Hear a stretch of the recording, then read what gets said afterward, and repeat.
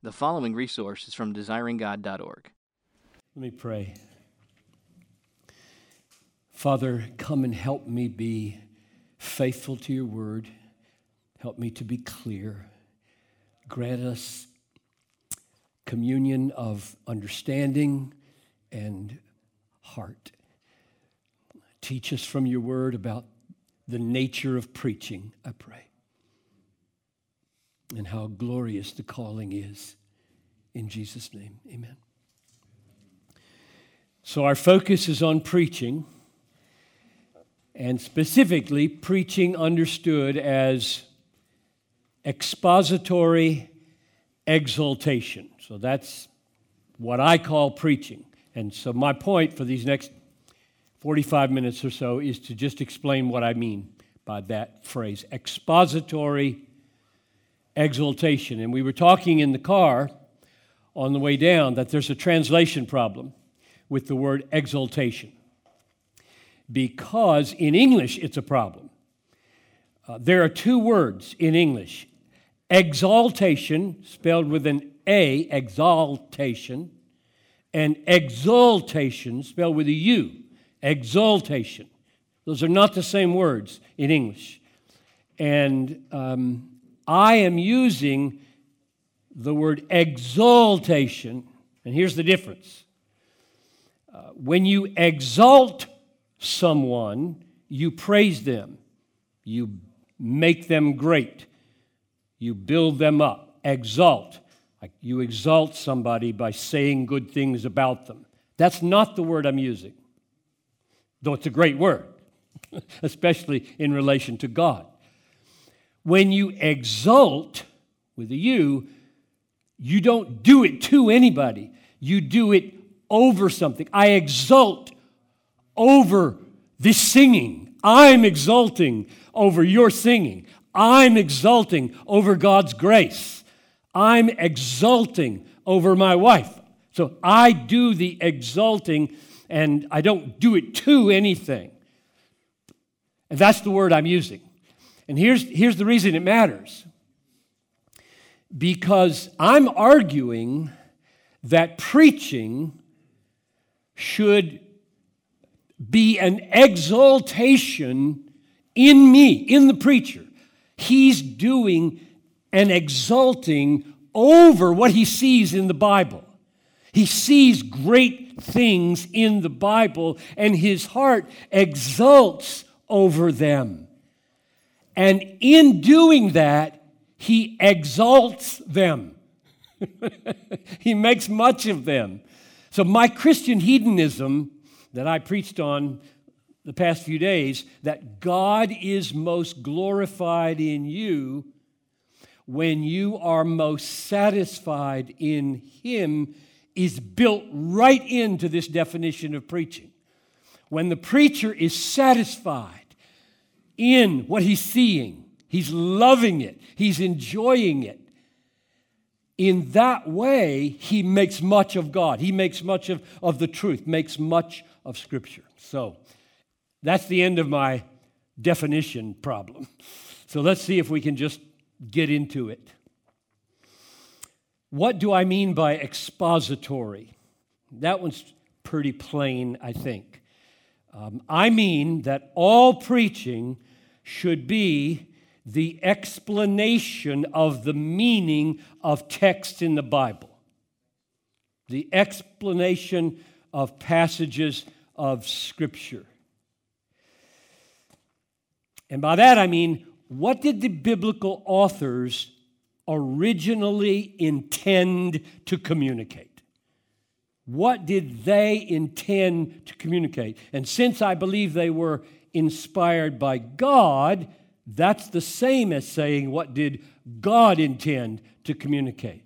Which means a preacher is not preaching his own ideas.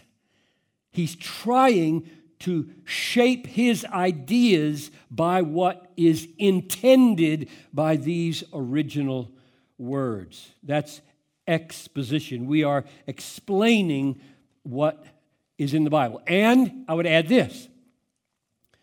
Good preaching shows the people how he got the meaning from the text. Like you might close your Bible and say, the Bible says, like Billy Graham, the Bible says, and then state your doctrine. Well, how do they know? How do they know whether the Bible says? You say the Bible says, how do they know if you don't show them? So I think good preaching takes people to the text and explains the text in such a way that the people can see the meaning in the text. Otherwise, you become the authority, not God. The authority is here, right? The authority is not here, not here. This is not the authority. This is the authority. So the people, when they hear words coming out of my mouth, they need to see that those words have been shaped by this. So that's what I mean by expository. You say what the Bible intends and you explain it in a way that the people can see it's really there because the authority is here. That's what I mean by expository. Now, what about exultation?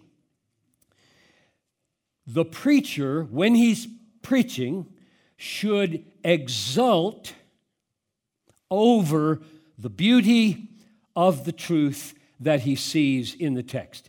The text does not just have meaning, it has beauty, it has worth, it has value, it has greatness.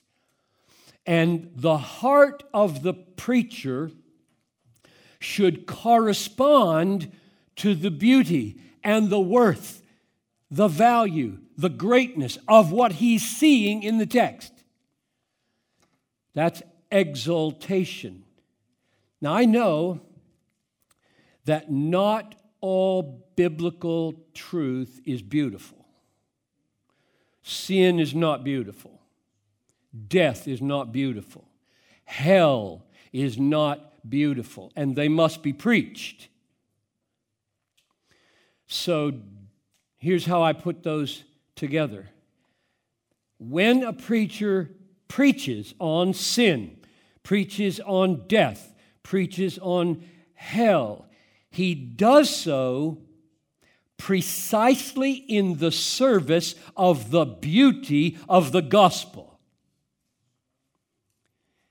He takes up hell, he takes up sin, he takes up death in order to make God look glorious, God look beautiful, the gospel look great, which means that even though he will, in his heart, groan over sin, groan over hell, groan over the death of someone in the congregation, that groaning in the context of the sermon is going to serve the exaltation over what a great God we have. What a great gospel we have. I love to preach at funerals. I would rather preach at a funeral than a wedding any day. People are in need of help at a funeral. They want you to say something. Help me deal with this. At a wedding, they just want you to be finished. Like, get out of the way. We got other things to do.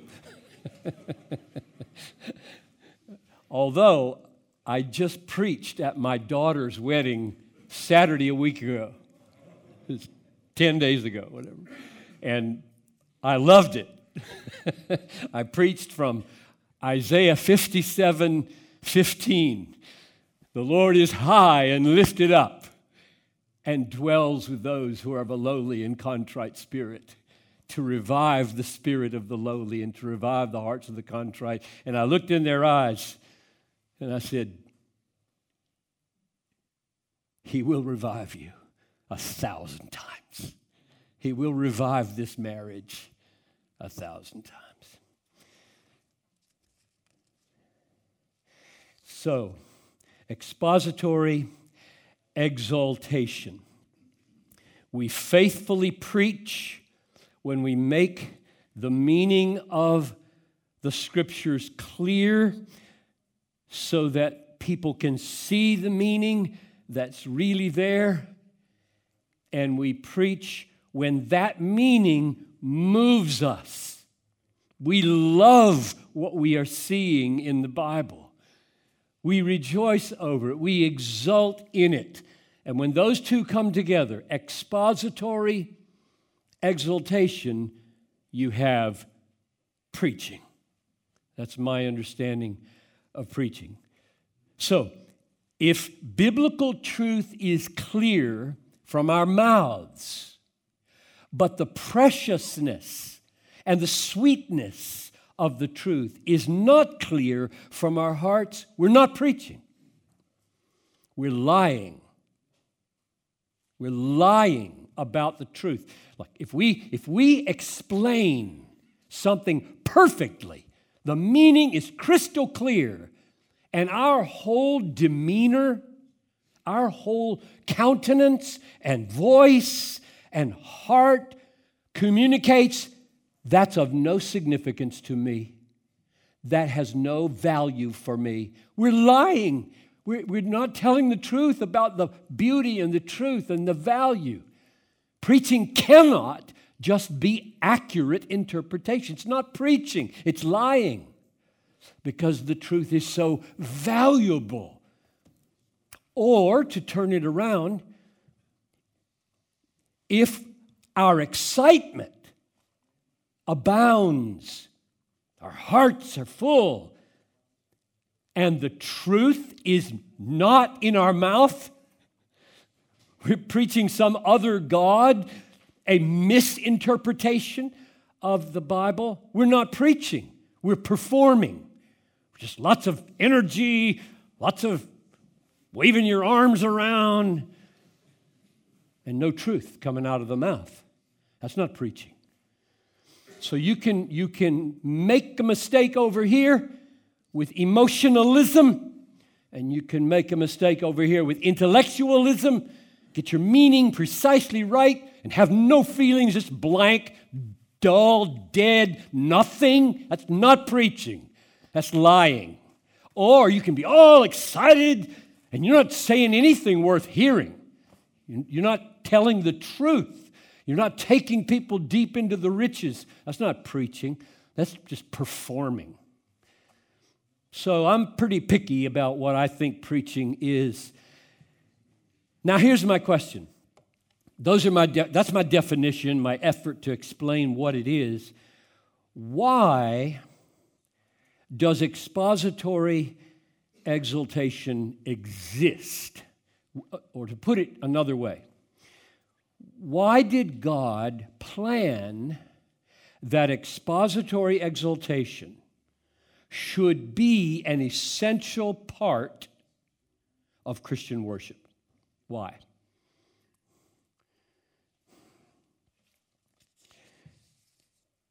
To answer that question, I want to go all the way back before creation and ask, why does anything exist? I don't think you can answer why preaching exists in worship without asking the question and answering it, why does anything exist? And my answer to that question, why does anything or everything exist, is that God has created, God governs, God redeems, God consummates everything for His glory. Isaiah 43:6, bring my sons from afar, my daughters from the end of the earth, everyone whom I created for my glory. Creation is for the glory of God. The heavens are telling the glory of God, Psalm 19. Or Isaiah 48:9-11. For my name's sake, I defer my anger. For the sake of my praise, I restrain it for you. For my own sake, I do it. How shall my name be profaned? My glory I will not give to another. I think that's probably the most God-centered 3 verses in the Bible. Isaiah 48, 9 to 11. Or Ephesians 1, verse 4. God chose us in Christ before the foundation of the world. He predestined us for adoption to himself as sons through Jesus Christ, according to the purpose of his will, to the praise of the glory of his grace.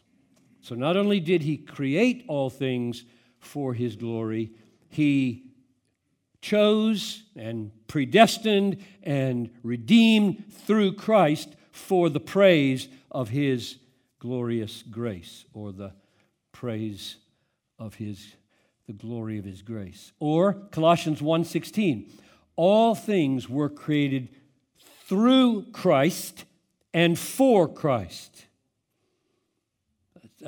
That sentence, all things were created through Christ and for Christ, is the banner or the motto over the little school that we started at our church.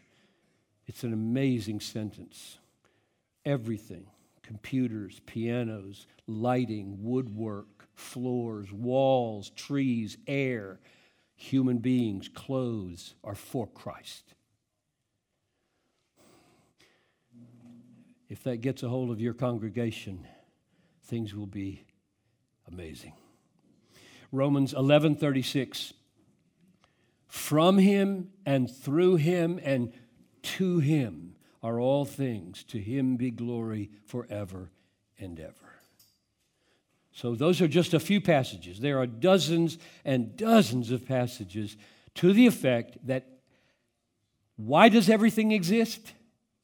Everything exists for the glory of God. Everything is to him. Everything is for him. Everything is for his glory. Everything is for his name's sake. Everything is to the praise of the glory of his grace. So the ultimate purpose of everything, no exceptions, Satan included, the ultimate purpose of everything is the glory of God in Christ, communicated to the world as great and beautiful and valuable.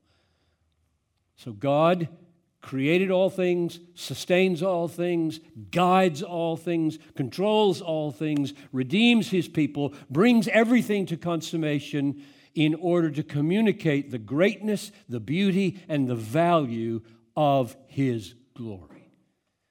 And until you get that big picture, you can't really answer the question, why preaching? Why is there such a thing as preaching in the world and in worship? God's communication of his glory as the highest value in the universe is what love is. Now, I say that just because I don't know how it is here in Holland, but in America, most Christians have been raised on the love of God as the central reality in the universe and the central reality in their experience, the love of God. And so they will ask me, well, you just spent 10 minutes explaining that God's ultimate purpose in all things is to display and communicate his glory. Where's the love of God? Why haven't you mentioned the love of God? Isn't that central to why things exist? And my answer to that is God's communication of the greatness, the beauty, and the worth of His glory to us for our everlasting enjoyment is what love is.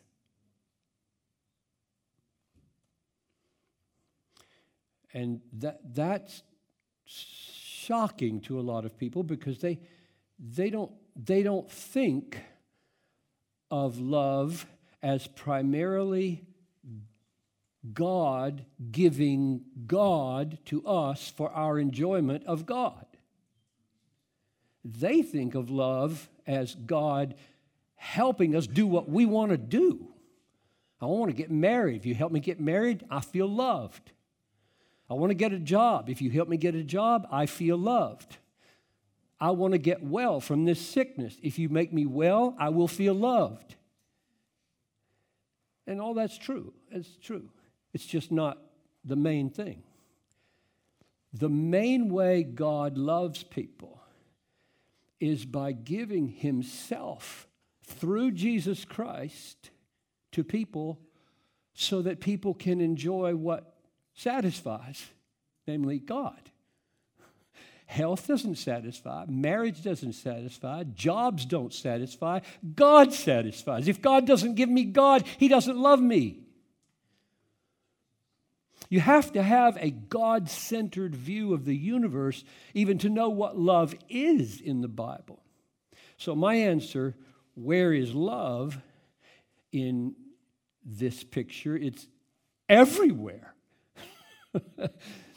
And you add to that in order to give Himself to us so that we could see and enjoy His worth and His beauty and His greatness, when we're dead in trespasses and sins, His Son died for us.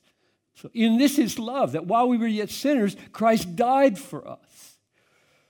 So God has not only given Himself to us to see and enjoy, He has removed every obstacle, His wrath and our sin, so that we could see Him and enjoy Him forever. So now the question becomes, okay, if the reason everything exists is for the glory of God, that is, God's communication of Himself to us for our enjoyment, what does that have to do with Christian living and then finally Christian preaching? Just a word about Christian living. If this was a different conference, we would do the whole conference on what difference does that make for Christian living. But the answer, of course, as you know, is 1 Corinthians 10:31. Whether you eat or drink,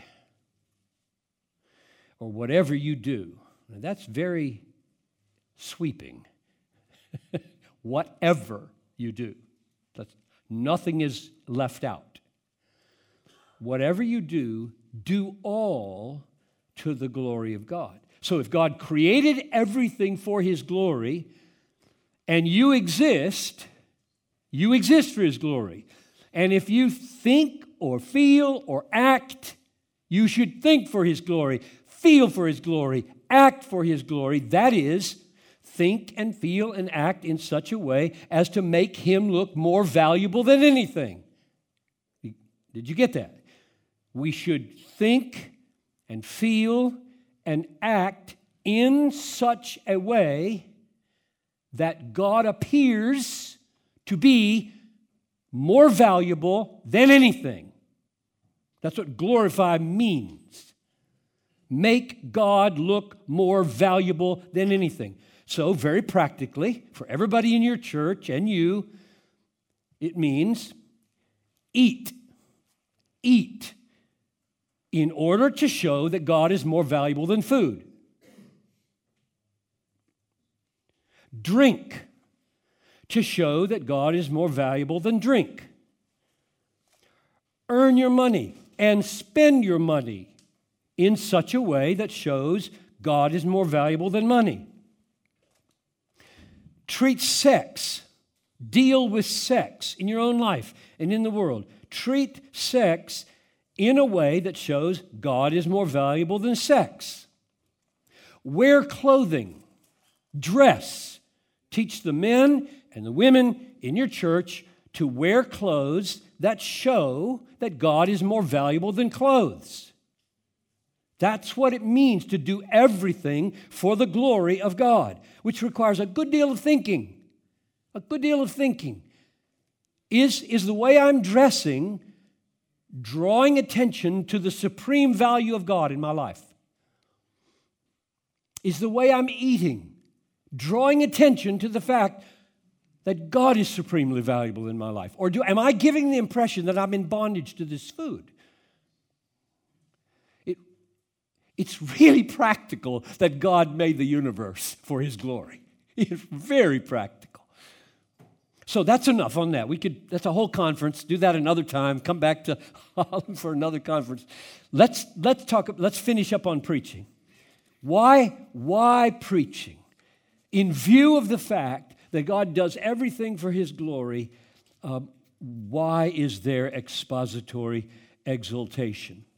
So I'm clearly arguing that preaching is expository exultation, and that belongs in your stated weekly worship services. Preaching as expository exultation belongs in those services because it is absolutely unique and peculiar in the way it brings glory to God. God is glorified in the preacher. God is glorified in the people. Now, to explain this further, let's open our Bibles to 2 Timothy chapter 3, verse 16 to chapter 4, verse 4. I'm going to read 2 Timothy 3:16, chapter 3, verse 16, and then we'll read down to chapter 4, verse 4. And you should pretend that the chapter division does not exist, because it didn't originally. And chapter divisions trip us up very often by making us think Paul took a vacation between chapter 3 and 4, and he didn't even take a breath, in fact. 2 Timothy 3:16. All Scripture is breathed out, inspired, breathed out by God, and profitable for teaching, for reproof, for correction, and for training in righteousness, that the man of God may be complete, equipped for every good work. I charge you so don't even pause. I charge you in the presence of God and of Christ Jesus, who is to judge the living and the dead, and by His appearing in His kingdom, preach the word. And I'm going to argue the word that I was just talking about. Don't make up some new word. I'm just talking about the God-breathed word. That's why the chapter division is a problem. For the time is coming when people will not endure sound teaching. Interesting. So preach the word, because the time is coming when people won't endure sound teaching. So we got to wrestle with how teaching and preaching relate to each other. But having itching ears, they will accumulate for themselves teachers to suit their own passions, and will turn away from listening to the truth and wander off into myths. So I have 4 observations from this text to bring us to a conclusion. And you can ask questions later about this. I hope you do. Observation number 1, the setting of preaching. So in verse 2, preach the word, preach the word. The setting of preaching in this text is not the market square where evangelism happens. It is right to preach in public to unbelievers. That's good, that's right, happens all through Acts, right? That's not what this text is talking about. And the reason we know that is because in verse 3, the argument for why he gives to Timothy why he should preach the word is because professing Christians are going to be turning away from the word, right? The time is coming when, you see this in verse 3, the time is coming when people will not endure sound teaching. So who's that talking about? That's not talking about unbelievers passing you on the street. That's talking about a gathered group of believers who over time drift away, fall away. They reject sound teaching. So this is a setting in which Paul is saying, preach the word among Christians. When you gather, let there be preaching. Now, in every generation, I haven't lived in Holland. I don't know how it is here. I'll just tell you my experience and then what I see in history as well. I've been more or less a public minister about 50 years or so. And in every generation, I would say every 30 years or so, there's a new wave of opposition to preaching, new kinds of opposition. Like, we don't need that anymore. We don't need preaching anymore. That's old. That one-way communication from one male human being, especially a white male human being, to another group of people who just sit there, that's just so out of date. And so let's replace it with dialogue and conversation and discussion and drama and dance and movie clips and so on. That's just so predictable, so predictable. And it'll happen. If it isn't happening now, it'll happen in 10 years, and you'll have to be ready for it. So for 2,000 years, I think, especially since the Reformation recovered the gospel power of preaching, there have been obstacles and objections to it. But my argument is, and we'll try to see it in the rest of these 3 points that I'm going to make, my argument is there is something God ordained and God designed about expository exultation over this inspired word that cannot be replaced by anything. Now, don't make a mistake. I think preaching is only one place in the church where Bible-saturated ministry happens. I think there ought to be small groups saturated with the Bible, counseling saturated with the Bible, evangelism saturated with the Bible, Sunday school classes saturated with the Bible. I'm not calling any of that into question. I'm saying if you think those can replace preaching, then you're not grasping this text, I would argue. Paul says, preach the word.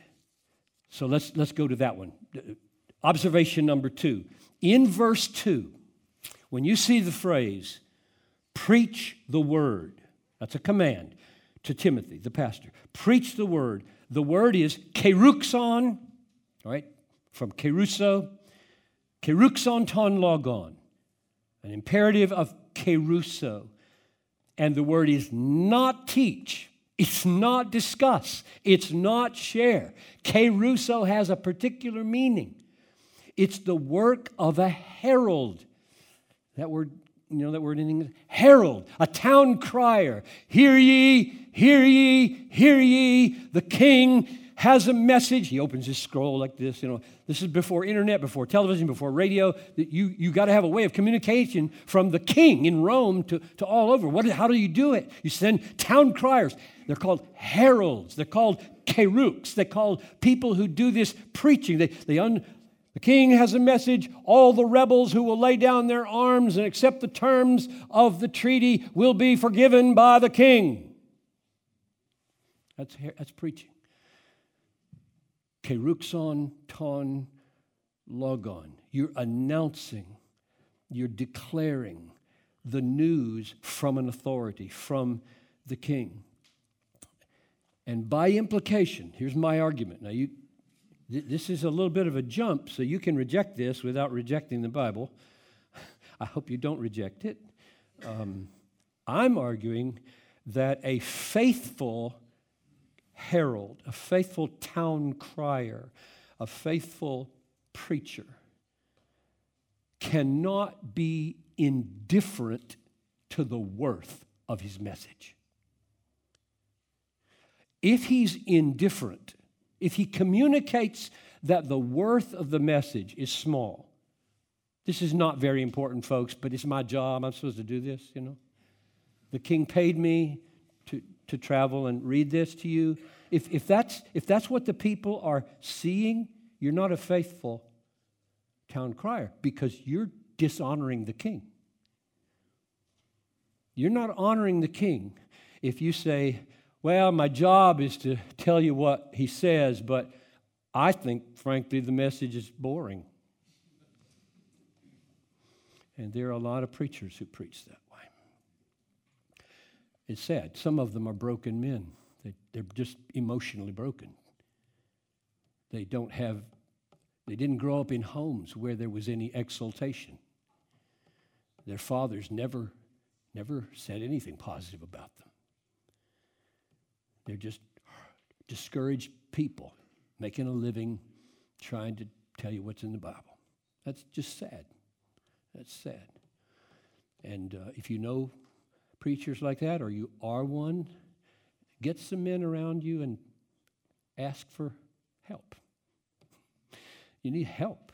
We're all broken, okay? We're all broken people emotionally. There are no perfectly whole people. And cultures are different. Good grief. I'm watching this Dutch culture and thinking, that's different. That's a different way to do Sunday morning than we do it for sure. So I want to take that into account. You got cultural issues, you got family issues, you got personality issues, all kinds of issues, mental health issues that govern how you come across as a pastor. And I'm pleading with you, if you are communicating that what you are explaining is not very precious, not very beautiful, not very valuable, you need to take a break. I took an 8-month break. I asked my church for an 8-month leave in 2010. I said, I just need to do a soul check. S-O-U-L, soul check. I want to check my motives. I want to check my marriage. I want to check my parenting. I want to check my whole life, and I need to step back to make sure I'm not being driven by the world, by books, by notoriety. And so it's okay. It's okay. I mean, I hope you have elders and a church that would give you a break and let you search your soul. Because if the soul isn't right with God, it's going to be very hard to be a faithful town crier, a faithful herald of the Word of God. Paul said in Ephesians 3:8, to me this grace was given, and I think all you pastors should be able to say this with Paul. To me this grace was given to preach to the Gentiles, the nations, all the people, to preach them the unsearchable riches of Christ. What a summary of his job. My job is to unroll the scroll of the King's book and make these people see the unsearchable riches. Which means if you don't have capacities to feel them, you got a problem. Because how are your people going to know there are riches here? It's better than money. It's better than sex. It's better than fame. How are they going to know that? How are they going to feel that if their preacher doesn't look like that's true? I visit churches when we're on vacation, and Noelle and I go to churches, and we walk out, and I just think, why would anybody go back? He just beat them up. He gave them some moralistic advice. There's nothing glorious, nothing beautiful, nothing big, nothing enriching, nothing ennobling, nothing powerful, nothing. It was just, you might as well go to a secular how-to person, and that's really sad. So, unsearchable riches is what we handle. And we are responsible to preach it. Keruxon ton logon. Third observation. Right there in verse 2, it says, preach the word. The word. Ton logon. Now, my argument is that in the context, if you ignore the chapter division, that is referring to the scriptures of verse 16, chapter 3. All scriptures are inspired by God. They're profitable for all this equipping. Because he said, preach the word. And he said, preach the word, that word. So that's my argument. Which means, now Paul's referring to the Old Testament, right? New Testament hadn't been written yet. He's writing it. So when he says preach the word, he means the first 2/3 of your Bible. Now you guys are good at singing that. I get you sing psalms on Sunday. That's good. We can talk in the Q&A whether you should only sing psalms on Sunday. I have my opinion. But wouldn't you all, what we can agree on is that when he says the scriptures are inspired, he means the whole book. Because by implication, Jesus was making provision for his apostles to preserve the whole counsel of God. So we've got a book. And when he says, preach the word in the context of the inspiration of the scriptures, he means preach the whole word. So there's a whole counsel of God here. Now, I know the book is too big. It's really too big to preach carefully on every phrase in the Bible in a 50-year ministry. You can't do it. It won't happen. So you have to be selective and do overviews for some places and dig down deep into other places. But the whole book is important. The whole book equips. I try to read through the whole Bible every year. Have done that for 30 years at least. Whole Bible every year. I'm on pace as of yesterday. I've got an app on my Bible, Logos Bible Software. It's a discipleship journal. It tells me exactly how much I need to read every day. And so I read it on my iPad, and I love it. I love it. And I cannot overemphasize the effect it has. Whether you understand all the particularities of Leviticus or all the particularities of Obadiah, the effect that the whole Bible has on your mind and heart to make you a faithful interpreter of its parts is simply enormous. It's huge. So I would encourage so much reading through and immersing yourself in the whole Bible. But this third point is simply that the focus of your preaching is the Word. And let me say one more thing before we look at our last point. When I say the Word,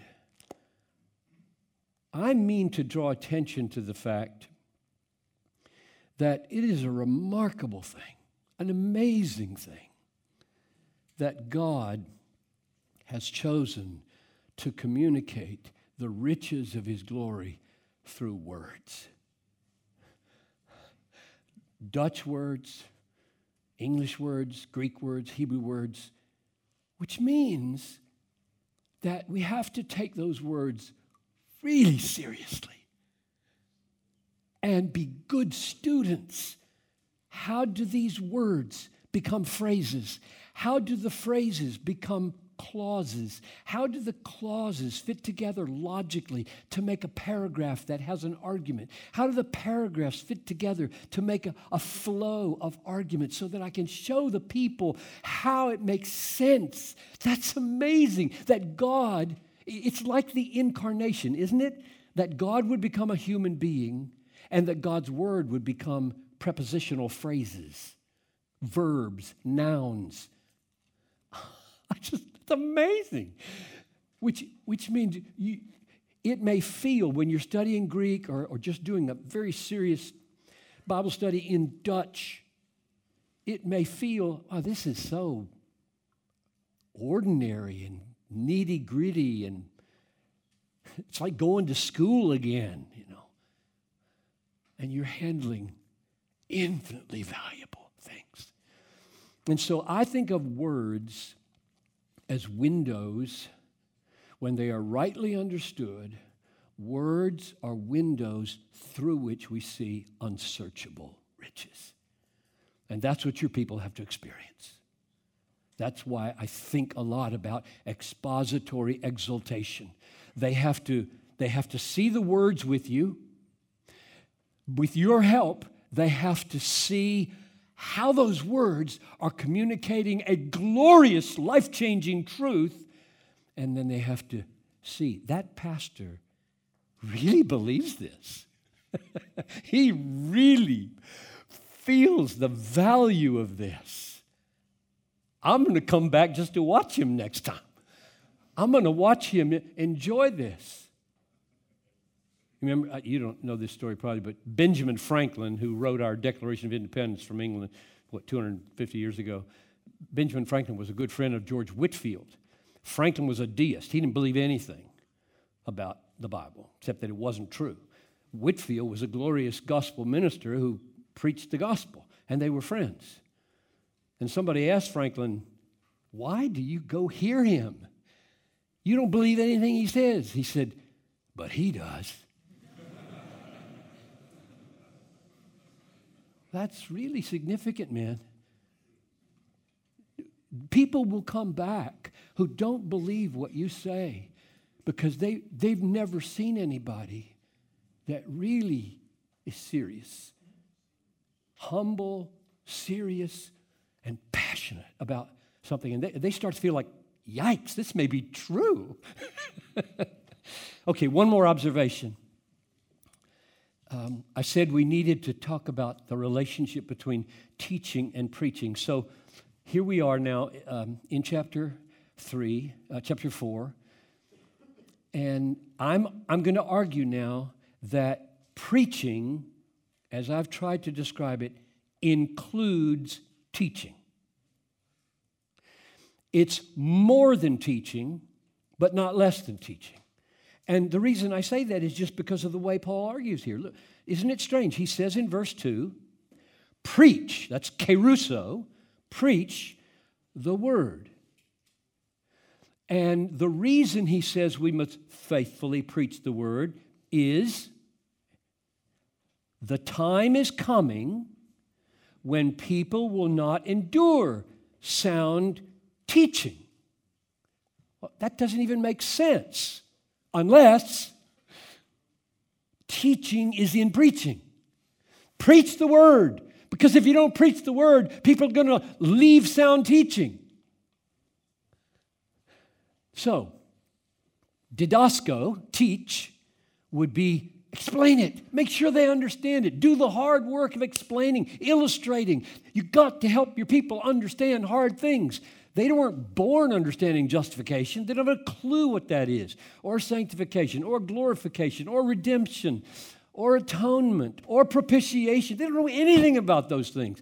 Explain, explain, explain, and in the explaining, exalt, exalt, exalt. So don't hear me making a hard distinction between teaching and preaching. Good preaching, since I call it expository, has teaching in it. It's like the town crier who opens his message from the king, that would be the Bible, and he reads, the king declares that there will be an amnesty for all rebels who will lay down their arms and trust the king's provision. And a little boy in the front row says, I don't know that word amnesty. It's the job of the town crier to make sure they know what he just said. I said there's an amnesty.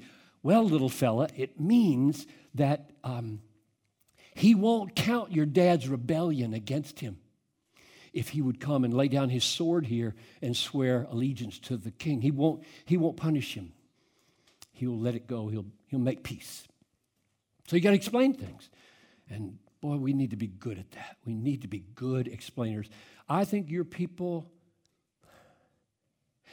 there's so many people who think that people need to be entertained. You know what?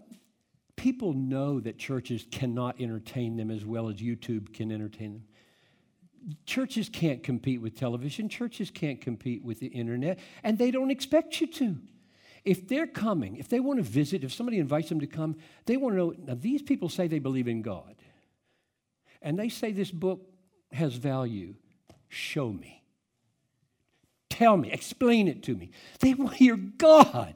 What does God have to say? And when they read something, they say, I don't get that at all. That makes no sense to me whatsoever. And you're looking right at them and you say, I get that. I know you don't understand that. Let me take 5 minutes to unpack that and illustrate that for you so you get it. I just think there's thousands of people who want to do that in your church. They want to come and say, come on, show me something glorious. Show me something beautiful. Make it crystal clear to me. Treat me as a person with a brain and a person with a heart and a mind and hands, and I just might wake up to the truth. So teaching is involved in expository exultation. So let me conclude. The heralding of God's word should happen in such a way that it includes exaltation and exposition. So exaltation over the beauties of the king's message, and exposition that labors to make the king's meaning clear. So the message has beauty and worth, value, greatness, and exaltation manifests that. And the exposition is helping the people understand it in their minds. So we clarify the truth and the reality of the king's meaning, and we magnify the beauty and worth of the king's message. Now let me circle back where I was at the beginning. How has God designed preaching to glorify God? How has he done that? How does preaching become worship that helps other people worship, become God-glorifying in a way that helps other people glorify God? And it boils down to something very simple. See if I can put it like this. God is glorified by his truth being rightly known. Okay? That's my first step. God is glorified by his truth being rightly known. And secondly, his worth being rightly felt. Those two things. So in preaching, your people have minds and your people have hearts. To glorify God in the realm of the mind, truth rightly understood, God rightly understood. So we got to have our doctrine clear and faithful to the Bible. And then they have hearts. And they don't glorify God if their hearts don't cherish the worth of what you have just shown them in their minds. If our knowledge of God is big and our affections for God are little, we don't glorify God the way we should. And if our affections, our emotions for God are big and overflowing, but the God we communicate is small or unbiblical, then we don't glorify God the way we should. So God is glorified, God is worshiped when the preacher sees the truth about God and feels the preciousness of God in the biblical text. And he'll help his people live for the glory of God if he explains what he sees and exults over what he feels. That is faithful biblical preaching. Expository exultation. Amen. Let me pray and then we'll make a transition to the Q&A. Father, if I've said anything that is wrong or unbiblical or out of proportion, I pray that you'd protect these brothers from it. And if I've said what is true, I pray that you'd confirm it in their minds and in their hearts, and that you would take them down deep into your word, into your vision for preaching. for the glory of your name and the good of your people, I pray in Jesus' name. Amen. Thank you for listening to this resource from desiringgod.org. If you found it helpful, we encourage you to enjoy and share from thousands of resources on our site, including books, sermons, articles, and more, available free of charge. Desiringgod.org exists to help you treasure Jesus more than anything else, because God is most glorified in us when we are most satisfied in Him.